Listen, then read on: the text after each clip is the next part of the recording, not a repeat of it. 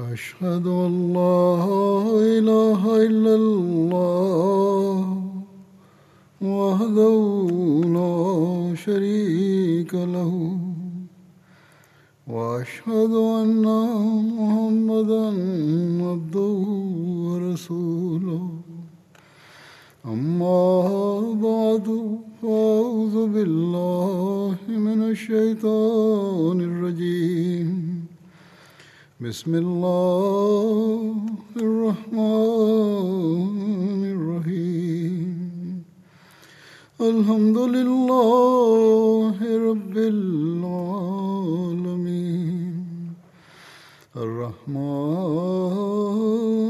الرحيم مالك يوم الدين إياك نعبد وإياك نستعين اهدنا الصراط المستقيم صراط الذين أنعمت عليهم غير المغضوب عليهم ولا الضالين.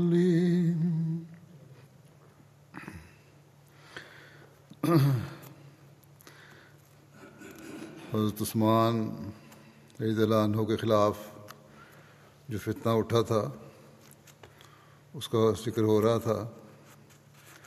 اس بارے میں حضرت مسلم موعود رضی اللہ عنہ نے جو بیان فرمایا ہے اس بارے میں مزید فرماتے ہیں اور زیادہ تر حوالے آپ نے تبری سے لے کے پھر ان کو تجزیہ کیا ہے یا اس کے مطابق آگے اپنا جو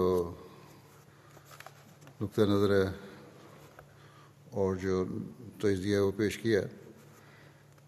اور فرماتے ہیں کہ ان تین یعنی محمد بن ابو بکر، محمد بن حذیفہ اور عمار بن یاسر، یہ لوگ جو تھے یہ باغیوں کے ساتھ ان کی باتوں میں آ گئے تھے، مل گئے تھے. فرمایا کہ اس کے سوا باقی شخص اہل مدینہ میں سے صحابی ہو یا غیر صحابی ان مفسدوں کا ہمدرد نہ تھا، اور ہر ایک شخص ان پر لعنت و نامت کرتا تھا، مگر ان کے ہاتھ میں اس وقت انتظام نہ تھا. یہ کسی کی ملامت کی پرواہ نہ کرتے تھے.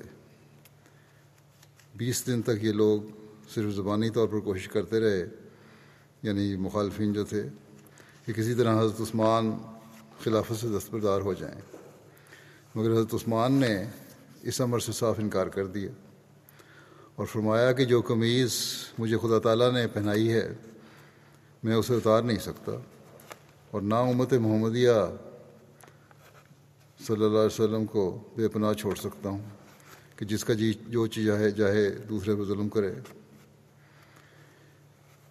ان لوگوں کو بھی سمجھاتے رہے کہ اس فساد سے باز آ جائیں، یہ باغیوں کو، اور فرماتے رہے کہ آج یہ لوگ فساد کرتے ہیں اور میری زندگی سے بیزار ہیں. آپ نے فرمایا کہ یہ لوگ جو آج فساد کر رہے ہیں اور میری زندگی سے بیزار ہیں، مگر جب میں نہ رہوں گا تو خواہش کریں گے کہ کاش عثمان کی عمر کا ایک ایک دن ایک ایک سال سے بدل جاتا اور وہ ہم سے جلد رخصت نہ ہوتا، کیونکہ میرے بعد سخت خون ریزی ہوگی اور حقوق کا اطلاف ہوگا اور انتظام کچھ کا کچھ بدل جائے گا. چنانچہ بنو امیہ کے زمانے میں خلافت حکومت سے بدل گئی اور ان مفسدوں کو ایسی سزائیں ملیں کہ سب شرارتیں ان کو بھول گئیں. بہرحال 20 دن گزرنے کے بعد ان لوگوں کو خیال ہوا، یہ مخالفین جو تھے، باغی جو تھے، کہ جلد ہی کوئی فیصلہ کرنا چاہیے تو ایسا نہ ہو کہ صوبہ جات سے فوجیں آ جائیں اور ہمیں اپنے اعمال کی سزا بھگتنی پڑے. پتہ تھا کہ ہم غلط ہیں، اور اکثریت جو مسلمانوں کی ہے حضرت عثمان کے ساتھ ہے، اس لیے انہوں نے حضرت عثمان کا گھر سے نکلنا بند کر دیا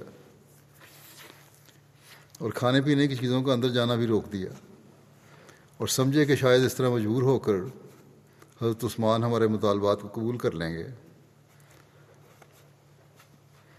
لیکن آپ نے فرمایا تھا کہ جو قمیض مجھے اللہ تعالیٰ نے بنائی ہے میں اس کو کتنا اتار سکتا ہوں.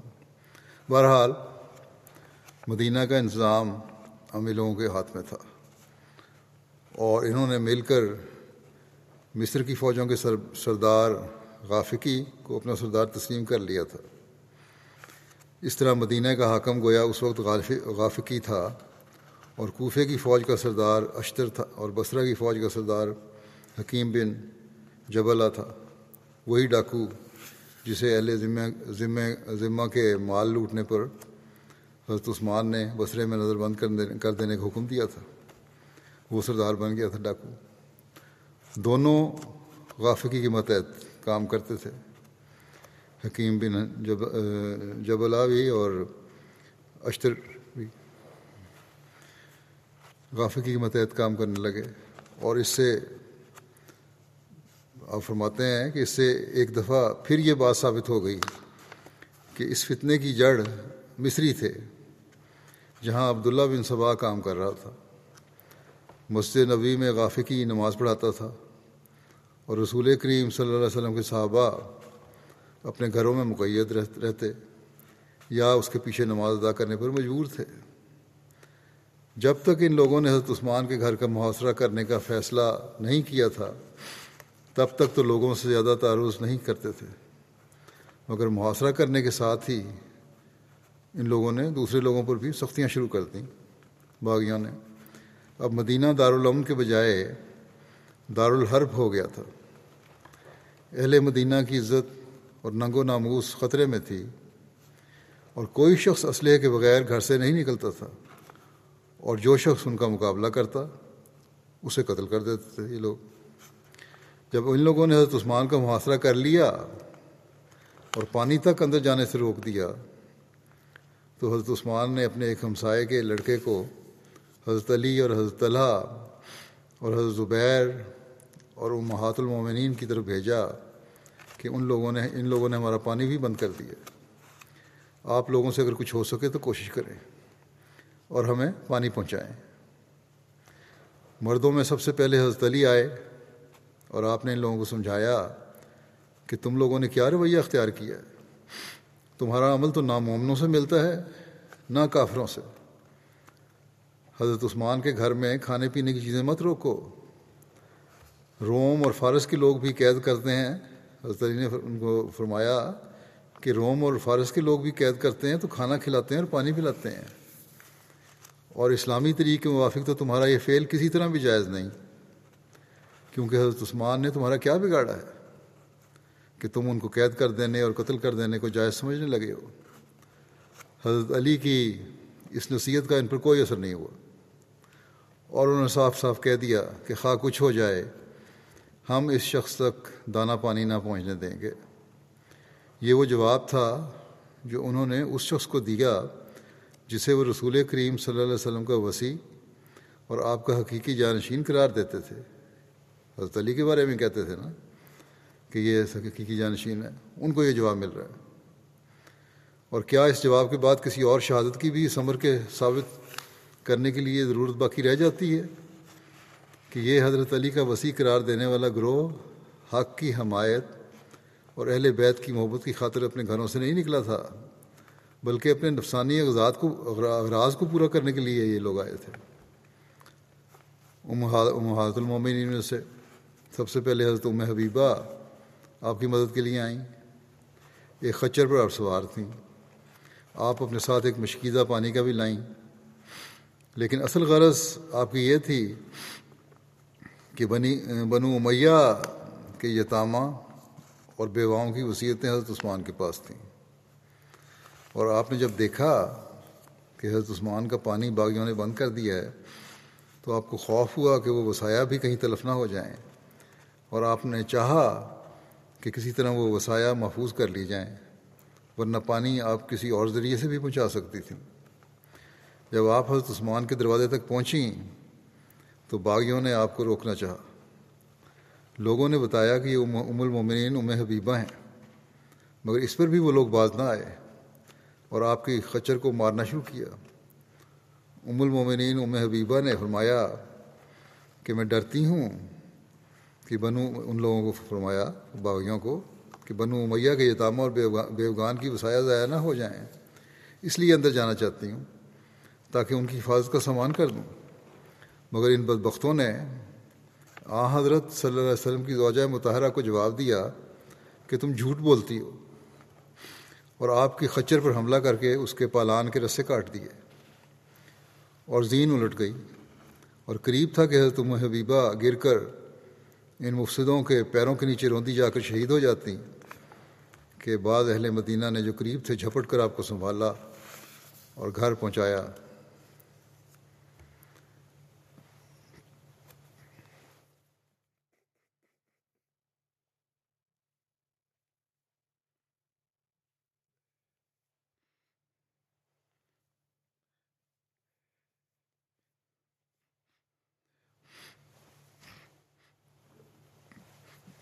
یہ وہ سلوک تھا جو ان لوگوں نے حضرت صلی اللہ علیہ وسلم کی زوجہ مطہرہ سے کیا۔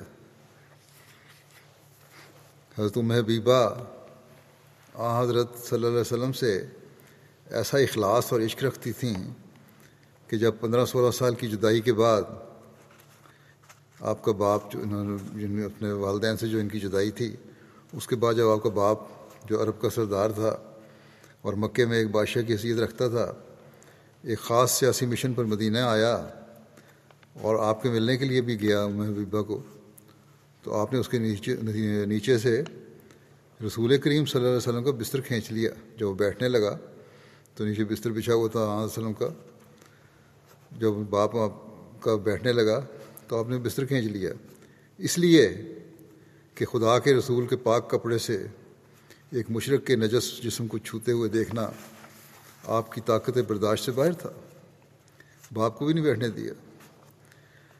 تعجب ہے کہ حضرت ام حبیبہ نے تو محمد رسول اللہ صلی اللہ علیہ وسلم کی غیبت میں آپ کے کپڑے تک کی حرمت کا خیال رکھا، مگر ان مفسدوں نے محمد رسول اللہ صلی اللہ علیہ وسلم کی غیبت میں آپ کے حرم محترم کی حرمت کا بھی خیال نہ کیا۔ نادانوں نے کہا کہ رسول کریم صلی اللہ علیہ وسلم کی بیوی جھوٹی ہیں، حالانکہ جو کچھ انہوں نے فرمایا تھا وہ درست تھا۔ حضرت عثمان بنو امیہ کے یتامہ کے ولی تھے، اور ان لوگوں کی بڑھتی ہوئی عداوت کو دیکھ کر آپ کا خوف درست تھا، ام حبیبہ کا خوف درست تھا کہ یتاموں اور بیواؤں کے اموال ضائع نہ ہو جائیں۔ جھوٹے وہ تھے جنہوں نے محمد رسول اللہ صلی اللہ علیہ وسلم کی محبت کا دعویٰ کرتے ہوئے ان کے دین کی تباہی کا بیڑا اٹھایا تھا۔ نہ ام المومنین ام حبیبہ، وہ آپ جھوٹی نہیں تھیں۔ حضرت ام حبیبہ کے ساتھ جو کچھ سلوک کیا گیا تھا، جب اس کی خبر مدینہ میں پھیلی تو صحابہ اور اہل مدینہ حیران رہ گئے اور سمجھ لیا کہ اب ان لوگوں سے کسی قسم کی خیر کی امید رکھنی فضول ہے۔ حضرت عائشہ نے اسی وقت حج کا ارادہ کر لیا اور سفر کی تیاری شروع کر دی۔ جب لوگوں کو معلوم ہوا کہ آپ مدینہ سے جانے والی ہیں تو بعض نے آپ سے درخواست کی کہ اگر آپ یہیں ٹھہریں تو شاید فتنے کے روکنے میں کوئی مدد ملے اور باغیوں پر کچھ اثر ہو، مگر انہوں نے انکار کر دیا اور فرمایا کہ کیا تم چاہتے ہو کہ مجھ سے بھی وہی سلوک ہو جو ام حبیبہ سے ہوا ہے؟ خدا کی قسم، میں اپنی عزت کو خطرے میں نہیں ڈال سکتی، کیونکہ وہ رسول کریم صلی اللہ علیہ وسلم کی عزت تھی۔ اگر کسی قسم کا معاملہ مجھ سے کیا گیا تو میری حفاظت کا کیا سامان ہوگا؟ خدا ہی جانتا ہے کہ یہ لوگ اپنی شرارتوں میں کہاں تک ترقی کریں گے اور ان کا کیا انجام ہوگا۔ حضرت عائشہ صدیقہ نے چلتے چلتے ایک ایسی تدبیر کی، جو حج پہ جانے لگیں تو ایک ایسی تدبیر کی جو اگر کارگر ہو جاتی تو شاید فساد میں کچھ کمی ہو جاتی، اور وہ تدبیر یہ تھی کہ اپنے بھائی محمد بن ابی بکر کو کہلا بھیجا جو ان باغیوں کے ساتھ تھے، اپنی علمی کی وجہ سے یا چھوٹے ہونے کی وجہ سے، کمزور ایمان کی وجہ سے، کہ تم بھی میرے ساتھ حج کو چلو۔ مگر انہوں نے انکار کر دیا۔ اس پر حضرت عائشہ نے فرمایا کیا کروں، بے بس ہوں، اگر میری طاقت ہوتی تو ان لوگوں کو اپنے ارادوں میں کبھی کامیاب نہ ہونے دیتی۔ حضرت عائشہ تو حج کو تشریف لے گئیں، اور بعض صحابہ بھی جن سے ممکن ہو سکا اور مدینے سے نکل سکے مدینے سے تشریف لے گئے، اور باقی لوگ سوائے چند اکابر صحابہ کے اپنے گھروں میں بیٹھ رہے۔ اور آخر حضرت عثمان کو بھی یہ محسوس ہو گیا کہ یہ لوگ نرمی سے مان نہیں سکتے، اور آپ نے ایک خط تمام والیان صوبہ جات کے نام روانہ کیا، جس کا خلاصہ یہ تھا: حضرت ابوبکر اور حضرت عمر کے بعد بلا کسی خواہش درخواست کے مجھے ان لوگوں میں شامل کیا گیا تھا جنہیں خلافت کے متعلق مشورہ کرنے کا کام سپرد کیا گیا تھا۔ یہ حضرت عثمان نے جو خط لکھا اس میں یہ فرمایا۔ پھر فرمایا پھر بلا میری خواہش یا سوال کے مجھے خلافت کے لیے چنا گیا، اور میں برابر وہ کام کرتا رہا جو مجھ سے پہلے خلفاء کرتے رہے، اور میں نے اپنے پاس سے کوئی بدعت نہیں نکالی، لیکن چند لوگوں کے دلوں میں بدی کا بیج بویا گیا اور شرارت جاگزیں ہوئی، اور انہوں نے میرے خلاف منصوبے کرنے شروع کر دیے اور لوگوں کے سامنے کچھ ظاہر کیا اور دل میں کچھ اور رکھا، اور مجھ پر وہ الزام لگانے شروع کیے جو مجھ سے پہلے خلفاء پر بھی لگتے تھے، لیکن میں معلوم ہوتے ہوئے خاموش رہا، اور یہ لوگ میرے رحم سے ناجائز فائدہ اٹھا کر شرارت میں اور بھی بڑھ گئے، اور آخر کفار کی طرح مدینے پر حملہ کر دیا۔ بس آج لوگ اگر کچھ کر سکیں تو مدد کا انتظام کریں۔ اسی طرح ایک خط جس کا خلاصہ مطلب جو یہ اس طرح ہے، جو حج پر آنے والوں کے نام لکھ کر کچھ دن کے بعد روانہ کیا، وہ یہ تھا، مکے میں جو روانہ کیا اپنے حاجیوں کے لیے، کہ میں آپ لوگوں کو خدا تعالیٰ کی طرف توجہ دلاتا ہوں اور اس کے انعامات یاد دلاتا ہوں۔ اس وقت کچھ لوگ فتنہ پردازی کر رہے ہیں اور اسلام میں تفرقہ ڈالنے کی کوشش میں مشغول ہیں، مگر ان لوگوں نے یہ بھی نہیں سوچا کہ خلیفہ خدا بناتا ہے، جیسا کہ وہ فرماتا ہے وعد اللہ الذین آمنوا منکم وعملوا الصالحات لیستخلفنہم فی الارض، یعنی اللہ تعالیٰ تم میں سے ایمان لانے والوں اور مناسب حال عمل کرنے والوں سے وعدہ کیا ہے اللہ تعالیٰ نے کہ وہ ان کو زمین میں خلیفہ بنا دے گا، اور اتفاق کی قدر نہیں کرتے، نمایا کہ اتفاق کی قدر نہیں کرتے، حالانکہ خدا تعالیٰ نے حکم دیا ہے کہ واعتصموا بحبل اللہ جمیعا، واعتصموا بحبل اللہ جمیعا، کہ تم سب اللہ کی رسی کو مضبوطی سے پکڑ لو۔ پھر آپ نے فرمایا اور مجھ پر الزام لگانے والوں کی باتوں کو قبول کیا اور قرآن کریم کے اس حکم کی پرواہ نہ کی کہ یا ایھا الذین آمنوا ان جاءکم فاسق بنبأ فتبینوا، اور یعنی اے مومنو اگر تمہارے پاس کوئی اہم خبر لائے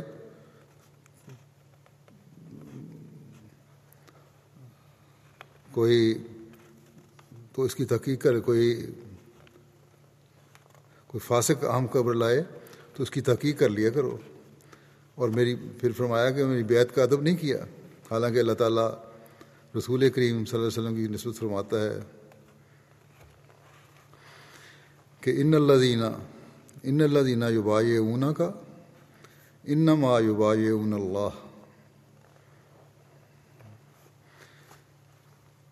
یعنی وہ لوگ جو تیری بیعت کرتے ہیں وہ صرف اللہ کی بیعت کرتے ہیں۔ فرمایا اور میں رسول کریم صلی اللہ علیہ وسلم کا نائب ہوں، یعنی یہی حکم جو ہے، یہی بات جو ہے مجھ پر بھی لاگو ہوتی ہے کہ میں رسول کریم صلی اللہ علیہ وسلم کا نائب ہوں۔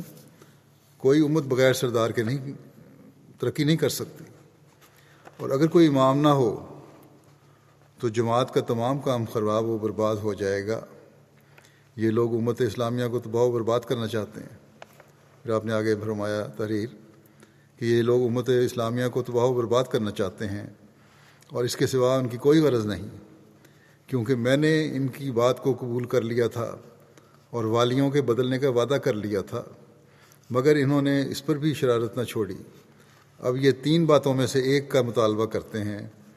اول یہ 3 مطالبے انہوں نے سامنے رکھے تھے باغیوں نے۔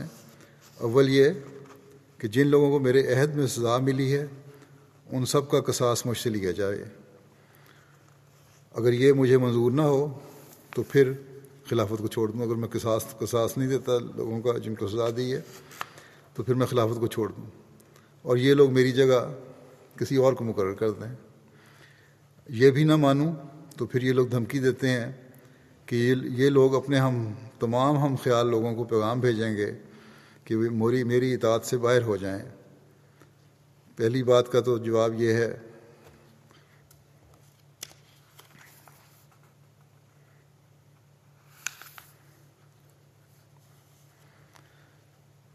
دھمکی، اگر یہ مانوں تو پھر یہ دھمکی دیتے ہیں کہ پیغام بھیجیں اطاعت سے باہر نکل جاؤ۔ پہلی بات کا تو یہ جواب ہے کہ مجھ سے پہلے خلفاء بھی کبھی فیصلوں میں غلطی کرتے تھے مگر ان کو کبھی سزا نہ دی گئی۔ جو غلط فیصلے بھی ہوئے ان کے قصاص نہیں دیے پہلے خلفاء نے، نہ انہوں نے کوئی کسی قسم کی سزا ملی ان کو، اور اسی طرح میں نے کیا، اور اس قدر سزائیں مجھ پر جاری کرنے کا مطلب سوائے مجھے مارنے کے اور کیا ہو سکتا ہے؟ یہ باتیں تم جو کر رہے ہو کہ قصاص دو یا سزا لو، تو یہ اس کا مطلب صرف یہ ہے کہ تم مجھے مارنا چاہتے ہو۔ پھر فرمایا خلافت سے معزول ہونے کا جواب میری طرف سے یہ ہے کہ اگر یہ لوگ موچنوں سے میری بوٹیاں کر دیں نوچ کے تو یہ مجھے منظور ہے، مگر خلافت سے میں جدا نہیں ہو سکتا۔ اللہ تعالیٰ نے قمیص بنائی ہے، کبھی نہیں ہو سکتا چھوڑ دوں۔ باقی رہی تیسری بات کہ پھر یہ لوگ اپنے آدمی چاروں طرف بھیجیں گے کہ کوئی میری بات نہ مانے، سو میں خدا کی طرف سے ذمہ دار نہیں ہوں۔ اگر یہ لوگ ایک امر خلاف شریعت کرنا چاہتے ہیں تو کریں۔ پہلے بھی جب انہوں نے میری بیعت کی تھی تو ان پر میں نے جبر نہیں کیا تھا، مجبور نہیں ان کو کیا تھا کہ ضرور میری بیعت کرو۔ جو شخص عہد توڑنا چاہتا ہے میں اس کے اس فعل پر راضی نہیں، نہ خدا راضی ہے، خدا تعالیٰ راضی ہے۔ آپ عہد کو توڑنا چاہتے ہو تو توڑو، میں نہیں، نہ پہلے جبر کیا تھا نہ اب جبر کروں گا۔ ہاں میں راضی بہرحال نہیں، تم نے غلط، یہ ہے بہرحال غلط کام، اور اللہ تعالیٰ بھی اس پر راضی نہیں ہے۔ ہاں وہ اپنی طرف سے جو چاہے کرے۔ چونکہ حج کے دن قریب آ رہے تھے اور چاروں طرف سے لوگ مکہ مکرمہ میں جمع ہو رہے تھے، حضرت عثمان نے اس خیال سے کہ کہیں وہاں بھی کوئی فساد نہ کھڑا کریں یہ باغی، اور اس خیال سے بھی کہ حج کے لیے جمع ہونے والے مسلمانوں میں اہل مدینہ کی مدد کی تحریک کریں، حضرت عبداللہ بن عباس کو حج کا امیر بنا کر اپنے روانہ فرمایا۔ حضرت عبداللہ بن عباس نے بھی عرض کی کہ ان لوگوں سے جہاد کرنا مجھے زیادہ پسند ہے، آپ مجھے حج کے لیے بھیج رہے ہیں امیر بنا کے، لیکن میرا تو خواہش یہ ہے کہ میں ان لوگوں سے جہاد کروں۔ مگر حضرت عثمان نے ان کو مجبور کیا کہ وہ حج کے لیے جامیں اور حج کے ایام میں امیر حج کا کام کریں تاکہ مفسد وہاں اپنی شرارت نہ پھیلا سکیں، اور وہاں جمع ہونے والے لوگوں میں بھی مدینہ کے لوگوں کی مدد کی تحریک کی جاوے۔ اور مذکورہ والا خط آپ ہی کے ہاتھ روانہ کیا۔ جب ان خطوں کا ان مفسدوں کو علم ہوا تو انہوں نے اور بھی سختی کرنا شروع کر دی اور اس بات کا موقع تلاش کرنے لگے کہ کسی طرح لڑائی کا کوئی بہانہ مل جائے تو حضرت عثمان کو شہید کر دیں، مگر ان کی تمام کوششیں فضول جاتی تھیں اور حضرت عثمان ان کو کوئی موقع شرارت کا ملنے نہ دیتے تھے۔ آخر تنگ آ کر یہ تدبیر سوجھی کہ جب رات پڑتی اور لوگ سو جاتے تو حضرت عثمان کے گھر میں پتھر پھینکتے یہ لوگ، اور اس طرح اہل خانہ کو اشتعال دلاتے تاکہ جوش میں آ کر وہ بھی پتھر پھینکیں تو لوگوں کو کہہ سکیں کہ دیکھو انہوں نے ہم پہ حملہ کیا ہے۔ اس لیے ہم بھی جواب دینے پر مجبور ہیں۔ مگر حضرت عثمان نے اپنے تمام اہل خانہ کو جواب دینے سے روک دیا، کچھ نہیں دینا۔ ایک دن موقع پا کر دیوار کے پاس حضرت عثمان تشریف لائے اور فرمایا کہ اے لوگو، میں تو تمہارے نزدیک تمہارا گناہ گار ہوں، تم سمجھتے ہو نا مجھے گناہ گار، تو گناہ گار ہوں، مگر دوسرے لوگوں نے کیا قصور کیا ہے؟ تم سمجھتے ہو کہ میں گناہ گار ہوں، تو پھر مجھ سے جو زیادتی کرنی کرو، دوسرے لوگوں نے کیا قصور کیا ہے کہ تم پتھر پھینکتے ہو؟ دوسروں کو بھی چوٹ لگنے کا خطرہ ہوتا ہے اس سے۔ انہوں نے صاف انکار کر دیا کہ ہم نے پتھر نہیں پھینکے۔ حضرت عثمان نے فرمایا کہ اگر تم نے نہیں پھینکتے تو اور کون پھینکتا ہے؟ تو انہوں نے کہا کہ خدا تعالیٰ پھینکتا ہوگا، نعوذ باللہ من ذالک۔ حضرت عثمان نے فرمایا کہ تم لوگ جھوٹ بولتے ہو، اگر خدا تعالیٰ ہم پر پتھر پھینکتا تو اس کا کوئی پتھر خطا نہ جاتا، کوئی نشانے پر نہ یہ نہ ہوتا اس کا نشانہ اچک جاتا، لیکن تمہارے پھینکے ہوئے پتھر تو ادھر ادھر جا پڑتے ہیں۔ یہ فرما کر آپ ان کے سامنے سے ہٹ گئے۔ گو صحابہ کو اب حضرت عثمان کے پاس جمع ہونے کا موقع نہ دیا جاتا تھا، مگر پھر بھی وہ اپنے فرض سے غافل نہ تھے۔ مصلحت وقت کے ماتحت انہوں نے 2 حصوں میں اپنا کام تقسیم کیا ہوا تھا۔ جو سن رسیدہ تھے، بوڑھے تھے، اور جن کا اخلاقی اثر عوام پر زیادہ تھا، وہ تو اپنے اوقات کو لوگوں کو سمجھانے پر صرف کرتے، اور جو لوگ ایسا کوئی اثر نہ رکھتے تھے یا نوجوان تھے، وہ حضرت عثمان کی حفاظت کی کوشش میں لگے رہتے۔ اول ذکر جماعت میں سے حضرت علی اور حضرت سعد بن وقاص فاتح فارس فتنہ کے کم کرنے میں سب سے زیادہ کوشاں تھے۔ خصوصاً حضرت علی تو اس فتنے کے ایام میں اپنے تمام کام چھوڑ کر اس کام میں لگ گئے تھے۔ چنانچہ ان واقعات کی روایت کے گواہوں میں سے ایک شخص عبد الرحمن نامی بیان کرتا ہے کہ ان ایام فتنہ میں میں نے دیکھا ہے کہ حضرت علی نے اپنے تمام کام چھوڑ دیے تھے اور حضرت عثمان کے دشمنوں کا غضب ٹھنڈا کرنے اور آپ کی تکالیف دور کرنے کی فکر میں ہی رات دن لگے رہتے تھے۔ ایک دفعہ آپ تک پانی پہنچنے میں کچھ دیر ہوئی تو حضرت طلحہ پر، جن کے سپرد یہ کام تھا، حضرت علی سخت ناراض ہوئے اور اس وقت تک آرام نہ کیا جب تک پانی حضرت عثمان کے گھر میں پہنچ نہ گیا۔ دوسرا گروہ ایک دو کر کے جس وقت موقع ملتا تھا تلاش کر کے حضرت عثمان یا آپ کے ہمسائے کے گھروں میں جمع ہونا شروع ہو گئے، اور اس نے اس امر کا پختہ ارادہ کر لیا کہ ہم اپنی جانیں دے دیں گے اگر حضرت عثمان کی جان پر آنچ نہ آنے دیں گے۔ اس گروہ میں حضرت علی، حضرت طلحہ اور حضرت زبیر کی اولاد کے سوائے خود صحابہ میں سے بھی ایک جماعت شامل تھی۔ یہ لوگ رات اور دن حضرت عثمان کے مکان کی حفاظت کرتے تھے اور آپ تک کسی دشمن کو پہنچنے نہ دیتے تھے، اور گو یہ قلیل تعداد اس قدر کثیر تعداد کا مقابلہ تو نہ کر سکتی تھی، مگر چونکہ باغی چاہتے تھے کہ کوئی بہانہ رکھ کر حضرت عثمان کو قتل کریں، وہ بھی اس قدر زور نہ دیتے تھے۔ اس وقت کے حالات سے حضرت عثمان کی اسلامی خیر خواہی پر جو روشنی پڑتی ہے اس سے عقل دنگ رہ جاتی ہے۔ 3000 کے قریب لشکر آپ کے دروازے کے سامنے پڑا ہے باغیوں کا، اور کوئی تدبیر اس سے بچنے کی نہیں، مگر جو لوگ آپ کو بچانے کی کوشش کرنا چاہتے ہیں ان کو بھی آپ روکتے ہیں کہ جاؤ اپنی جانوں کو خطرے میں نہ ڈالو، ان لوگوں کو صرف مجھ سے عداوت ہے، تم سے کوئی تعارض نہیں۔ آپ کی آنکھ اس وقت کو دیکھ رہی تھی جبکہ اسلام ان مفسدوں کے ہاتھوں سے ایک بہت بڑے خطرے میں ہوگا، اور صرف ظاہری اتحاد ہی نہیں بلکہ روحانی انتظام بھی پراگندہ ہونے کے قریب ہو جائے گا۔ اور آپ جانتے تھے کہ اس وقت اسلام کی حفاظت اور اس کے قیام کے لیے ایک ایک صحابی کی ضرورت ہوگی۔ بس آپ نہیں چاہتے تھے کہ آپ کی جان بچانے کی بے فائدہ کوشش میں صحابہ کی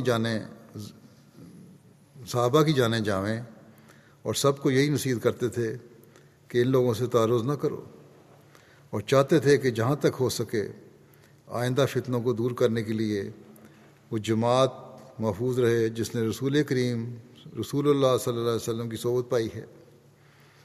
مگر باوجود آپ کے سمجھانے کے جن صحابہ کو آپ کے گھر تک پہنچنے کا موقع مل جاتا وہ اپنے فرض کی ادائیگی میں کوتاہی نہ کرتے اور آئندہ کے خطرات پر موجودہ خطرے کو مقدم رکھتے، اور اگر ان کی جانیں اس عرصے میں محفوظ تھیں تو صرف اس لیے کہ ان لوگوں کو جلدی کی کوئی ضرورت نہ معلوم ہوتی تھی، یعنی ان لوگوں کو جو باغی تھے جلدی کوئی ضرورت محسوس نہ ہوتی تھی اور بہانہ کی تلاش تھی، لیکن وہ وقت بھی آخر آ گیا۔ بہانہ یہ تھا کہ اس طرح حضرت عثمان پہ حملہ کریں، لیکن وہ وقت بھی آخر آ گیا جبکہ زیادہ انتظار کرنا ناممکن ہو گیا، کیونکہ حضرت عثمان کا وہ دل کے ہلا دینے والا پیغام جو آپ نے حج پر جمع ہونے والے مسلمانوں کو بھیجا تھا، حجاج کے مجمع میں سنا دیا گیا، اور وادی مکہ ایک سرے سے دوسرے سرے تک اس کی آواز سے گونج رہی تھی، اور حج پر جمع ہونے والے مسلمانوں نے فیصلہ کر لیا تھا کہ وہ حج کے بعد جہاد کے ثواب میں بھی سے بھی محروم نہ رہیں گے، اور مصری مفسدوں اور ان کے ساتھیوں کو قلع کما کر کے چھوڑیں گے۔ مفسدوں کے جاسوسوں نے انہیں اس ارادے کی اطلاع دے دی، اور اب ان کے کیمپ میں سخت گھبراہٹ کے آثار تھے مفسدوں کے، حتیٰ کہ ان میں چہمگوئیاں ہونے لگی تھیں کہ اب اس شخص کے قتل کے سوا کوئی چارہ نہیں، اور اگر اسے ہم نے قتل نہ کیا تو مسلمانوں کے ہاتھوں سے ہمارے قتل میں اب کوئی شبہ نہیں۔ اس گھبراہٹ کو اس خبر نے اور بھی دوبالا کر دیا کہ شام اور کوفہ اور بصرے میں بھی حضرت عثمان کے خطوط پہنچ گئے ہیں، اور وہاں کے لوگ جو پہلے سے ہی حضرت عثمان کے احکام کے منتظر تھے، ان خطوط کے پہنچنے پر اور بھی جوش سے بھر گئے ہیں، اور صحابہ نے اپنی ذمہ داری کو محسوس کر کے مسجدوں اور مجلسوں میں تمام مسلمانوں کو ان کے فرائض کی طرف توجہ دلا کر ان مفسدوں کے خلاف جہاد کا فتویٰ دے دیا ہے، اور وہ کہتے ہیں کہ جس نے آج جہاد نہ کیا اس نے گویا کچھ بھی نہ کیا۔ کوفہ میں عقبہ بن عمر، عبداللہ بن ابی اوفا اور حنظلہ بن ربیع التمیمی اور دیگر صحابہ کرام نے لوگوں کو اہل مدینہ کی مدد کے لیے ابھارا ہے۔ تو بصرے میں عمران بن حسین، انس بن مالک، ہشام بن عامر اور دیگر صحابہ نے، شام میں اگر عبادہ بن ثابت، ابو امامہ اور دیگر صحابہ نے حضرت عثمان کی آواز پر لبیک کہنے پر لوگوں کو اکسایا ہے، تو مصر میں خارجہ اور دیگر لوگوں نے، اور سب ملکوں سے فوجیں اکٹھی ہو کر مدینہ کی طرف بڑھتی چلی آتی ہیں۔ غرض ان خبروں سے باغیوں کی گھبراہٹ اور بھی بڑھ گئی۔ آخر حضرت عثمان کے گھر پر حملہ کر کے بزور اندر داخل ہونا چاہا۔ صحابہ نے مقابلہ کیا اور آپس میں سخت جنگ ہوئی۔ گو صحابہ کم تھے، مگر ان کی ایمانی غیرت ان کی کمی کی تعداد کو پورا کر رہی تھی۔ جس جگہ لڑائی ہوئی، یعنی حضرت عثمان کے گھر کے سامنے، وہاں جگہ بھی تنگ تھی، اس لیے بھی مفسد اپنے کثرت سے زیادہ فائدہ نہ اٹھا سکے۔ حضرت عثمان کو جب اس لڑائی کا علم ہوا تو آپ نے صحابہ کو لڑنے سے منع کیا، مگر وہ اس وقت حضرت عثمان کو اکیلا چھوڑ دینا ایمانداری کے خلاف اور اطاعت کے حکم کے متضاد خیال کرتے تھے، اور باوجود حضرت عثمان کو اللہ کی قسم دینے کے انہوں نے لوٹنے سے انکار کر دیا۔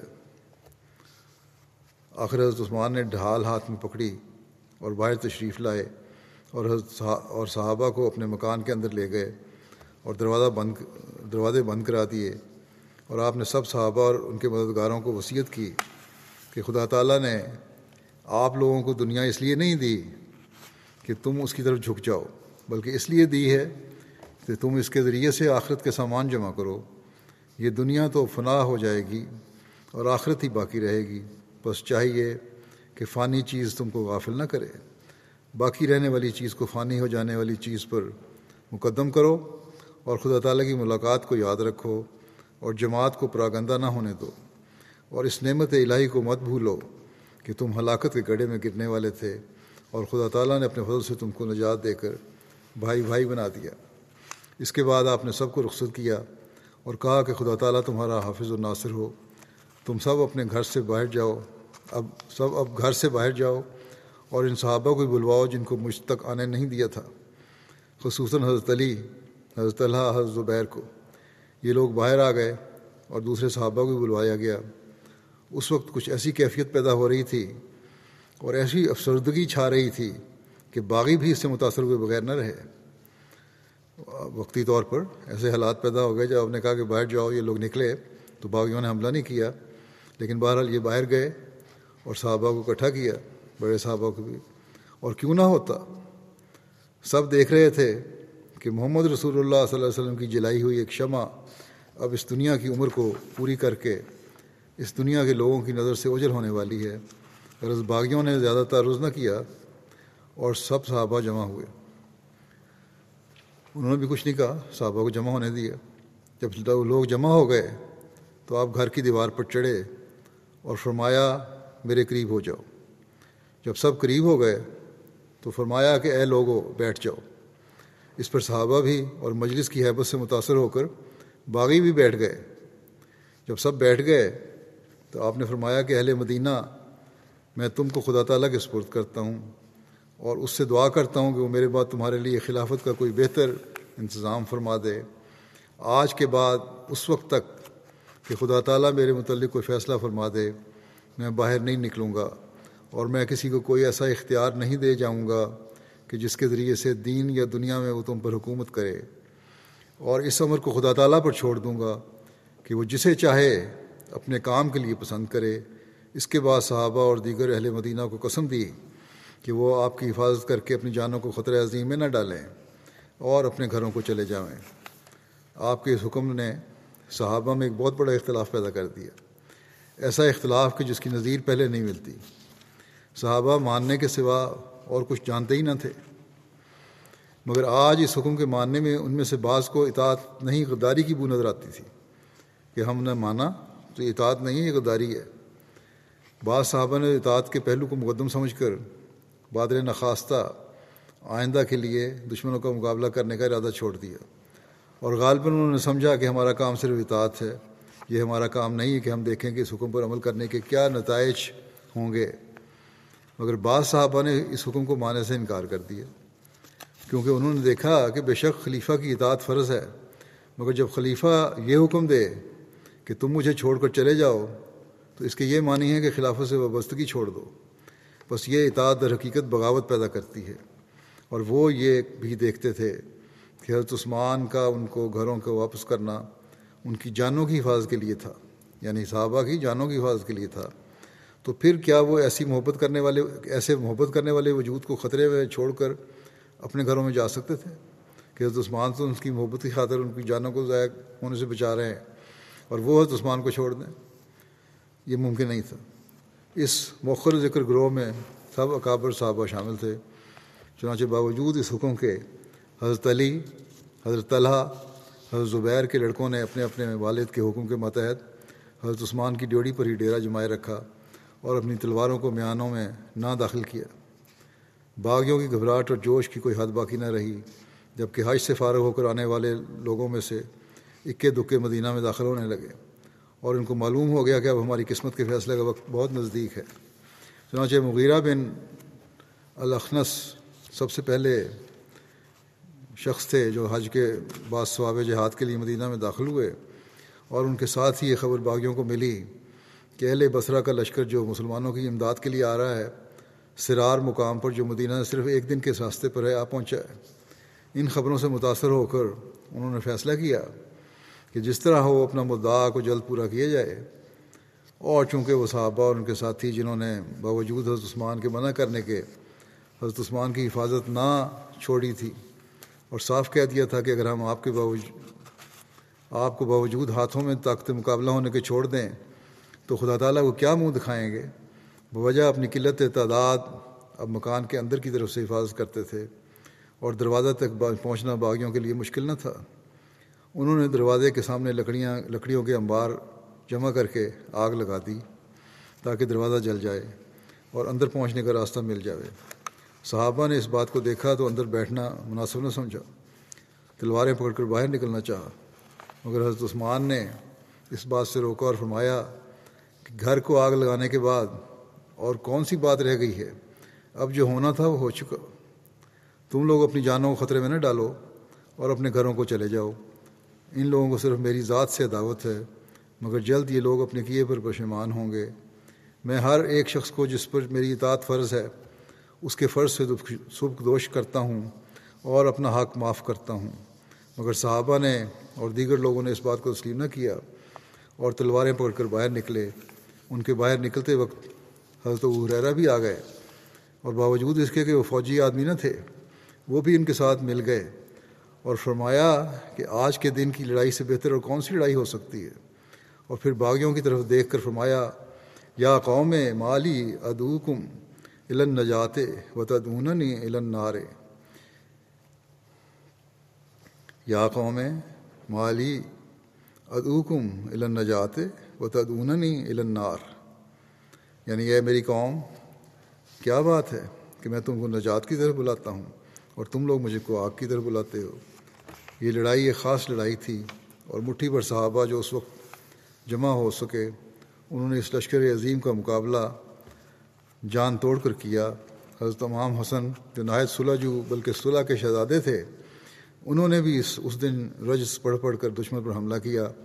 ان کا اور محمد بن طلحہ کا اس دن کا رجز خاص طور پر قابل ذکر ہے کیونکہ ان سے ان کے دلی خیالات کا خوب اندازہ ہو جاتا ہے. حضرت امام حسن یہ شعر پڑھ کر باغیوں پر حملہ کرتے تھے کہ لا دینہم دینی ولا انا منہم حتی اسیرا الی تمار شمام. یعنی ان لوگوں کا دین میرا دین نہیں اور نہ ان لوگوں سے میرا کوئی تعلق ہے اور میں ان سے اس وقت تک لڑوں گا کہ شمام پہاڑ کی چوٹی تک پہنچ جاؤں. شمام عرب کا ایک پہاڑ ہے جس کو بلندی پر پہنچنے اور مقصد کے اصول سے مشابہت دیتے ہیں. بہر حضرت امام حسن کا یہ مطلب ہے کہ جب تک میں اپنے مدعا کو نہ پہنچ جاؤں اس وقت تک میں برابر ان سے لڑتا رہوں گا اور ان سے صلح نہ کروں گا کیونکہ ہم میں سے کوئی معمولی اختلاف نہیں کہ بغیر ان پر فتح پانے کے ہم ان سے تعلق قائم کر لیں. یہ تو وہ خیالات ہیں جو اس شہزادہ صلح کے دل میں موجزن تھے. اب ہم طلحہ کے لڑکے محمد کا رجز لیتے ہیں. وہ کہتے ہیں انبن من حاما علیہ بأحد وردا احزابن علی رغم معدن. یعنی میں اس کا بیٹا ہوں جس نے رسول کریم صلی اللہ علیہ وسلم کی حفاظت عہد کے دن کی تھی اور جس نے باوجود اس کے کہ عربوں نے سارا زور لگایا تھا ان کو شکست دیتی تھی.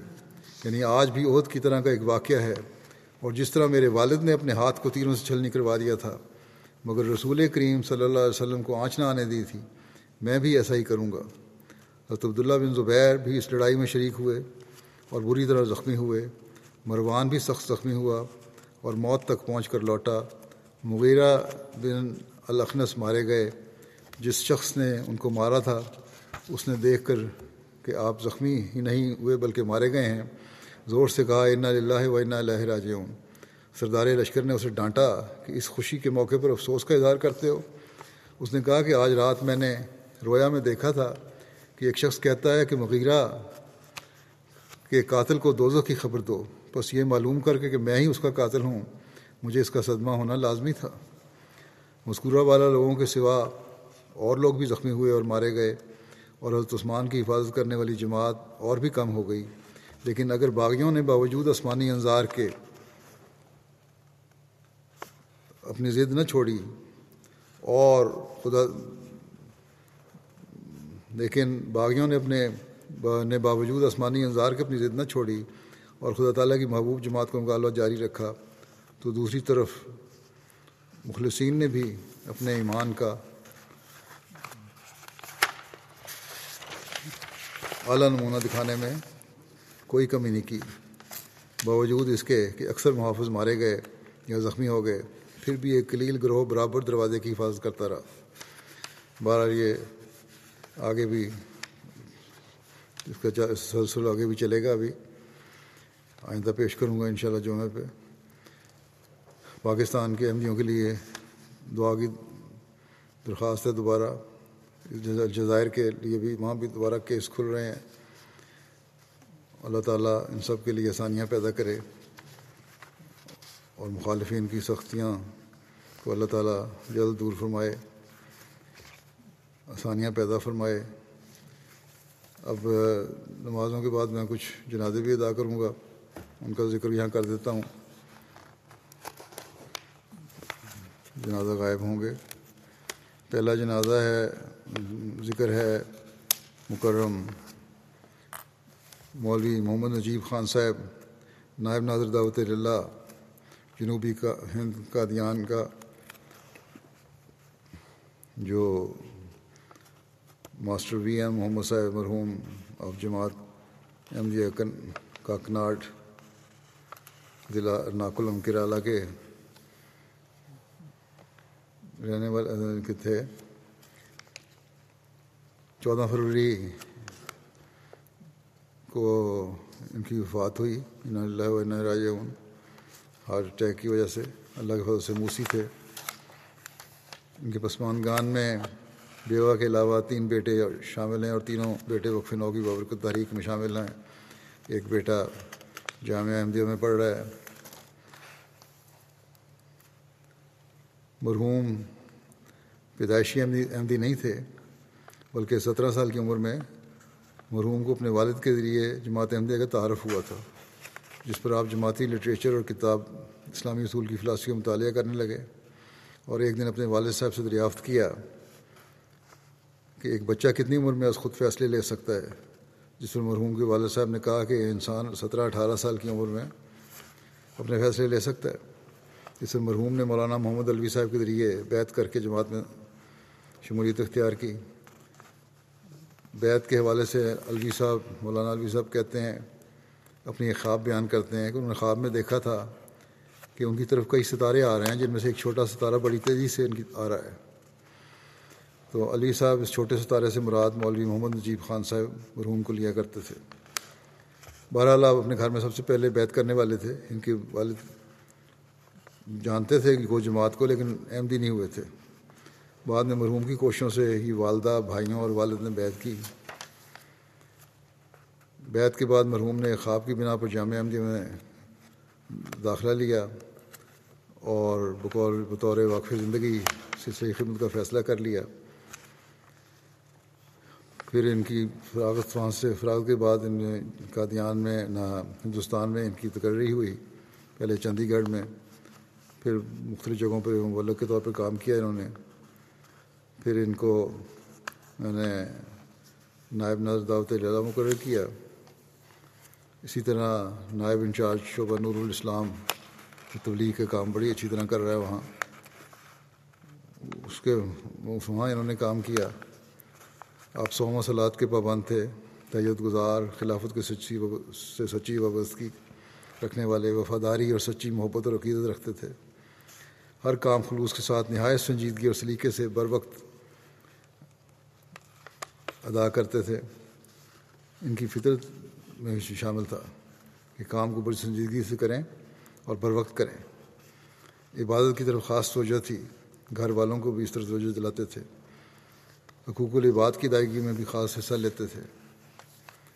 شیراز صاحب شعبہ نور الاسلام کے جو انچارج ہیں وہ لکھتے ہیں کہ باقاعدگی کے ساتھ بیت الدعا میں دعا کرتے تھے. آ کے وہ شریف النفس تھے. دین کی بلوث خدمت کا جذبہ رکھتے تھے.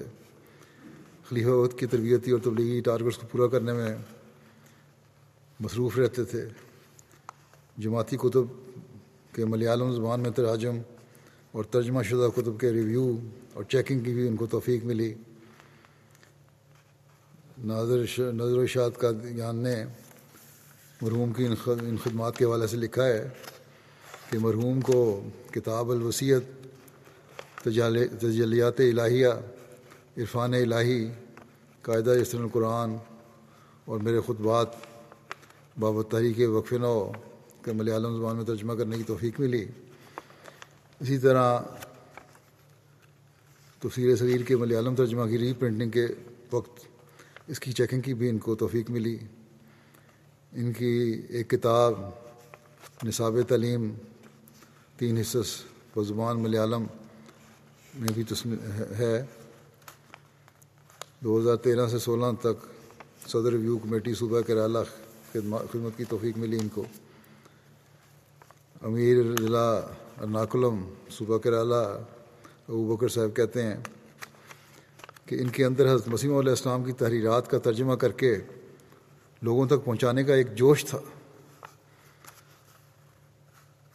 کمزور ایمان والوں کو استقامت کے معیار تک پہنچانے اور ان کو ثابت کرنے کے لیے بھی ہمیشہ کوشش کرتے رہتے تھے. اللہ تعالیٰ مرحوم اس کے درجات بلند فرمائے.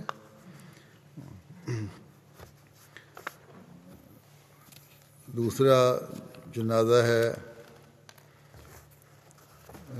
ذکر ہے نذیر احمد خادم صاحب کا، جو چودھری احمد دین صاحب چٹھا کے بیٹے تھے، اور منیر بسمل صاحب ایڈیشن ناظر ارشاد کے بھائی تھے بڑے۔ 6 فروری کو وفات پا گئے، انا للہ و انا الیہ راجعون۔ ان کے دادا کے ذریعے سے ان کے خاندان میں چودھری شاہ دین صاحب کے ذریعے سے احمدیت آئی تھی۔ نذیر خادم صاحب نے کالج کے زمانہ سے خدمت دین کا آغاز کر دیا تھا۔ اللہ تعالیٰ نے ان کو تحریر و تقریر میں خاص ملکہ عطا فرمایا تھا۔ جوانی سے لے کر زندگی کے آخری وقت تک تقریر و تحریر اور وعظ و نصیحت کے ذریعے خدمت دین اور تبلیغ دین میں لگے رہے۔ خدام الاحمدیہ روا میں معاون صدر رہے، پھر معتمد کے طور پر خدمت کی توفیق ملی، پھر نائب امیر ضلع بہاول نگر بھی رہے، نائب قائد عمومی مجلس انصار اللہ کی خدمت کی توفیق ملی، قاضی دارالقضاء روا کے قاضی بھی رہے۔ اللہ تعالیٰ ان سے مغفرت کا سلوک فرمائے اور ان کے لوائقین کو ان کی نیکیوں کو جاری رکھنے کی، ان کے بچوں کو ان کی نیکیوں کو جاری رکھنے کی توفیق عطا فرمائے۔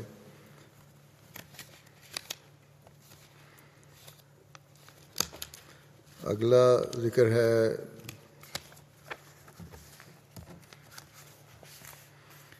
مکرم الحاج ڈاکٹر نانا مصطفیٰ اٹھی بوٹنگ صاحب، جو الحاجی چوچو کے نام سے معروف تھے گھانا میں۔ 17 جنوری کو 70 سال کی عمر میں ان کی وفات ہوئی، انا للہ و انا الیہ راجعون۔ عیسائی گھرانے میں پیدا ہوئے تھے۔ 1979 میں قبول احمدیت کی توفیق ملی ان کو، اور آپ نے اپنی عملی زندگی ایک ڈرائیور کے طور پر شروع کی۔ آپ کو امیر عبدالوہاب اعظم صاحب کے ساتھ لمبا عرصہ بطور ڈرائیور خدمت کا موقع ملا۔ برطانیہ اور پھر گھانا میں جماعت کے پریس میں خدمت کرنے کا بھی موقع ملا۔ کچھ عرصہ جاپان میں بھی رہے، جہاں آپ کو اپنی جماعت کا لوکل پریزیڈنٹ بھی بنا دیا گیا۔ میں بھی جب وہاں تھا اس وقت یہ دونوں میں نے دیکھا ہے، بڑے ہنسمکھ اور ہر وقت دینی کام میں مصروف رہنے والے شخص تھے، باوجود اس کے کوئی پوزیشن نہیں تھی، لیکن کوشش ہوتی تھی کہ ہر وقت ہر کام کے لیے حاضر رہیں۔ انہوں نے پھر بعد میں اپنا بزنس شروع کر دیا، اور پھر ترقی کرتے کرتے گھانا کے معروف بزنس مینوں میں ان کا شمار ہونے لگا۔ ان کی ایک فیکٹری بھی تھی، اور چوچو انڈسٹری کے نام سے اس کے پھر اللہ تعالیٰ اس بزنس کی کامیابی کو خدا تعالیٰ کے فضل کے ساتھ خلیفہ وقت کی دعاؤں اور قربانی کے جذبے کی طرف منسوب کیا کرتے تھے۔ مالی قربانیاں بہت کیں۔ بطور نیشنل سیکرٹری جداد گھانا 11 سال تک ان کو خدمت کے موقع ملا۔ ریجنل پریزیڈنٹ کے طور پر خدمت کی توفیق ملی۔ مرحوم اللہ تعالیٰ کے فضل سے موسی تھے۔ آپ کے پسماندگان میں 3 بیویاں اور 3 بیٹیاں شامل ہیں۔ آپ کا ایک بیٹا بھی تھا جو چند سال قبل وفات پا گیا تھا۔ مبارک احمد عادل صاحب وہاں مشنری ہیں کوفریڈوا کے، وہ لکھتے ہیں کہ آپ کی خوبیوں میں دین و انسانیت کی خدمت کے لیے وقت اور مال کی بے طریق قربانی اور عاجزی بہت نمایاں تھی۔ نماز، تہجد اور 5 وقتہ نمازوں کی ادائیگی کا خصوصی خیال رکھتے تھے۔ چندہ جات کی باقاعدہ اور بروقت ادائیگی کرتے۔ آپ نے ایک مسجد کلیتاً اپنے خرچ سے بنوائی اور متعدد مساجد کی تعمیر میں نصف سے زائد خرچ ادا کیے۔ اسی طرح بعض مشن ہاؤسز کی تعمیر اور مرمت میں بھی بڑا حصہ لیا۔ جماعتی زمینوں پر جب کوئی قبضہ یا دیگر مسئلہ وغیرہ پیدا ہوتا، قانونی چارہ جوئی کرنے کے لیے خود وکیل کر کے اس کی پیروی کرتے، تمام اخراجات اپنی جیب سے ادا کرتے، جماعت سے نہیں لیتے تھے۔ احمدیت کے پیغام کی تبلیغ کے لیے آپ کے دل میں ایک خاص جذبہ اور شوق تھا۔ والدین کو بھی آپ نے تبلیغ کر کے احمدیت میں داخل کیا۔ 10 سال سے زائد عرصے تک ایک ریڈیو اسٹیشن جو گھانا کی نصف آبادی تک سنا جاتا ہے اپنے خرچ پر، اس میں نصف گھنٹے کا تبلیغی پروگرام کرواتے رہے، جو اب بھی جاری ہے۔ پھر ان کا ایک ٹی وی چینل بھی تھا، اس میں بھی اپنے خرچ پر روزانہ یہ پروگرام کرواتے رہے تبلیغ کا، ہفتہ وار، اور ویڈیو پروگرام بھی ہوتا تھا، تبلیغ کے حوالے سے نشریات ہوتی تھیں۔ ان پروگراموں کے ذریعے سے لاکھوں افراد تک جماعت کا پیغام پہنچا اور سینکڑوں کو قبول احمدی کی توفیق بھی ملی۔ ایک گاڑی محض تبلیغی کاموں کے لیے وقف کر رکھی تھی۔ تبلیغی تربیتی ذمہ داریوں کی ادائیگی میں سہولت اور تیزی پیدا کرنے کی غرض سے آپ نے بعض معلمین اور مربیان کو موٹر سائیکلیں اور بعض کو کاریں بھی لے کر دی تھیں۔ پوشیدہ طور پر ان کی مالی مدد کیا کرتے تھے اور افراد جماعت کو نصیحتاً کہا کرتے تھے کہ احمدیت کو اپنی ذاتی اور قیمتی پراپرٹی کی طرح محبوب اور عزیز جان کر اخلاص کے ساتھ اس کی خدمت اور حفاظت کرنی چاہیے۔ تبلیغ کے لیے ہر قسم کی قربانی کیا کریں، اس سے اللہ تعالیٰ بھی آپ پر اپنے بے شمار فضل اور احسان کرے گا، اور خود اس کا نمونہ تھے۔ یہ دوسروں کو جو نصائح کرتے اپنے عملی نمونہ بھی اس کے مطابق رکھنے کی کوشش کرتے۔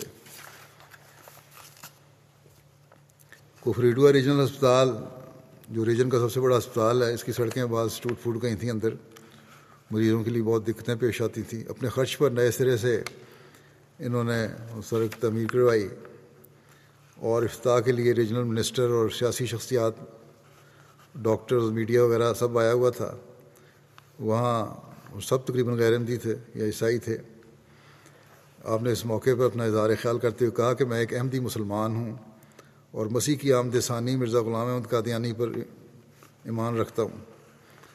مسیح موعود اور آپ کے خلفاء نے مجھے حقوق اللہ کی ادائیگی کے لیے انسانیت کی خدمت کرنا بھی سکھایا ہے، جس کی وجہ سے بطور احمدی مسلمان میں انسانوں سے ہمدردی اور ان کی تکلیف دور کرنے کی کوشش کرنا اپنا فرض سمجھتا ہوں، اور یہی وجہ ہے کہ میں نے یہ سڑک بنوائی ہے ہسپتال میں۔ 48 سال کی عمر میں آپ نے قرآن کریم دوبارہ مولم جمال الدین صاحب کے ذریعے سے پڑھا، اور اصل قرآن بھی دوبارہ سیکھا تھا کہ تلفظ صحیح ہو۔ پھر باقاعدہ ترجمے کے ساتھ تلاوت کی عادت رکھی اور بہت غور کیا کرتے تھے۔ بہت سے بچوں کو آپ نے اڈاپٹ کیا تھا، ان کی رہائش کے لیے اپنے گھر میں کمرے مہیا کیے ہوئے تھے، ان کی دینی اور دنیاوی تعلیم کا بھی انتظام کیا ہوا تھا۔ غرض کے بے شمار نیکیاں کرنے والے شخص تھے۔ اللہ تعالیٰ ان سے مغفرت و رحم کا سلوک فرمائے، درجات بلند کرے، اور ان کے لوائقین کو بھی ان کی نیکیوں کو جاری کرنے کی توفیق عطا فرمائے۔ اگلا جو ذکر ہے وہ مکرم غلام نبی صاحب ابن فضل الدین صاحب روا کا ہے۔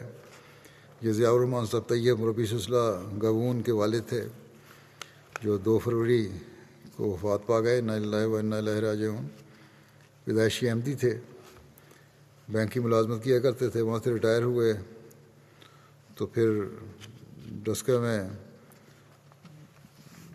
آ کے آباد ہوئے، وہاں کے سیکرٹری مال رہے، نائب صدر بھی رہے، جنرل سیکرٹری بھی رہے، زعیم انصار اللہ بھی رہے، امام الصلاۃ کے طور پر خدمات انجام دیں، تہجد کے پابند، نمازیں کوشش کر کے مسجد میں ادا کرتے تھے، باقاعدہ بآواز بلند قرآن کریم کی تلاوت کرنے والے انتہائی شفیق، ہمدرد، نرم دل اور صابر و شاکر انسان تھے۔ ضیاء الرحمن صاحب طیب مربی سلسلہ جو ہیں گابون کے، جیسے کہ میں نے کہا ان کے والد تھے، اور حالات کی وجہ سے اپنے والد کے جنازے اور تدفین میں شامل نہیں ہو سکے مربی صاحب۔ اللہ تعالیٰ ان کو بھی صبر و حوصلہ عطا فرمائے اور مرحوم کے درجات بلند فرمائے۔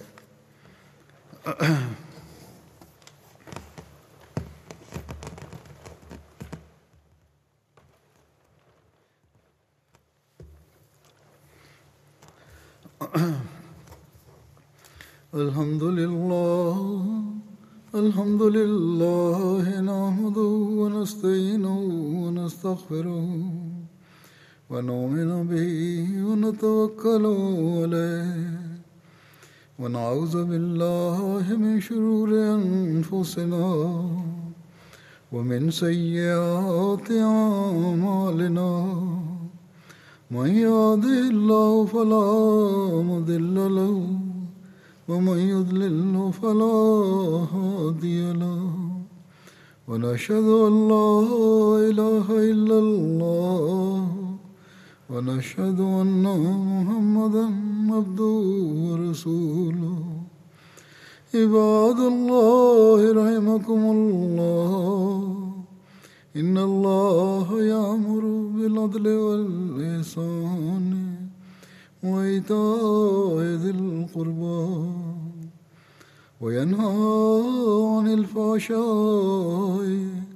والمنكر والبغي يعظكم لعلكم تذكرون اذكروا الله يذكركم وادعوه يستجب لكم ولذكر الله أكبر.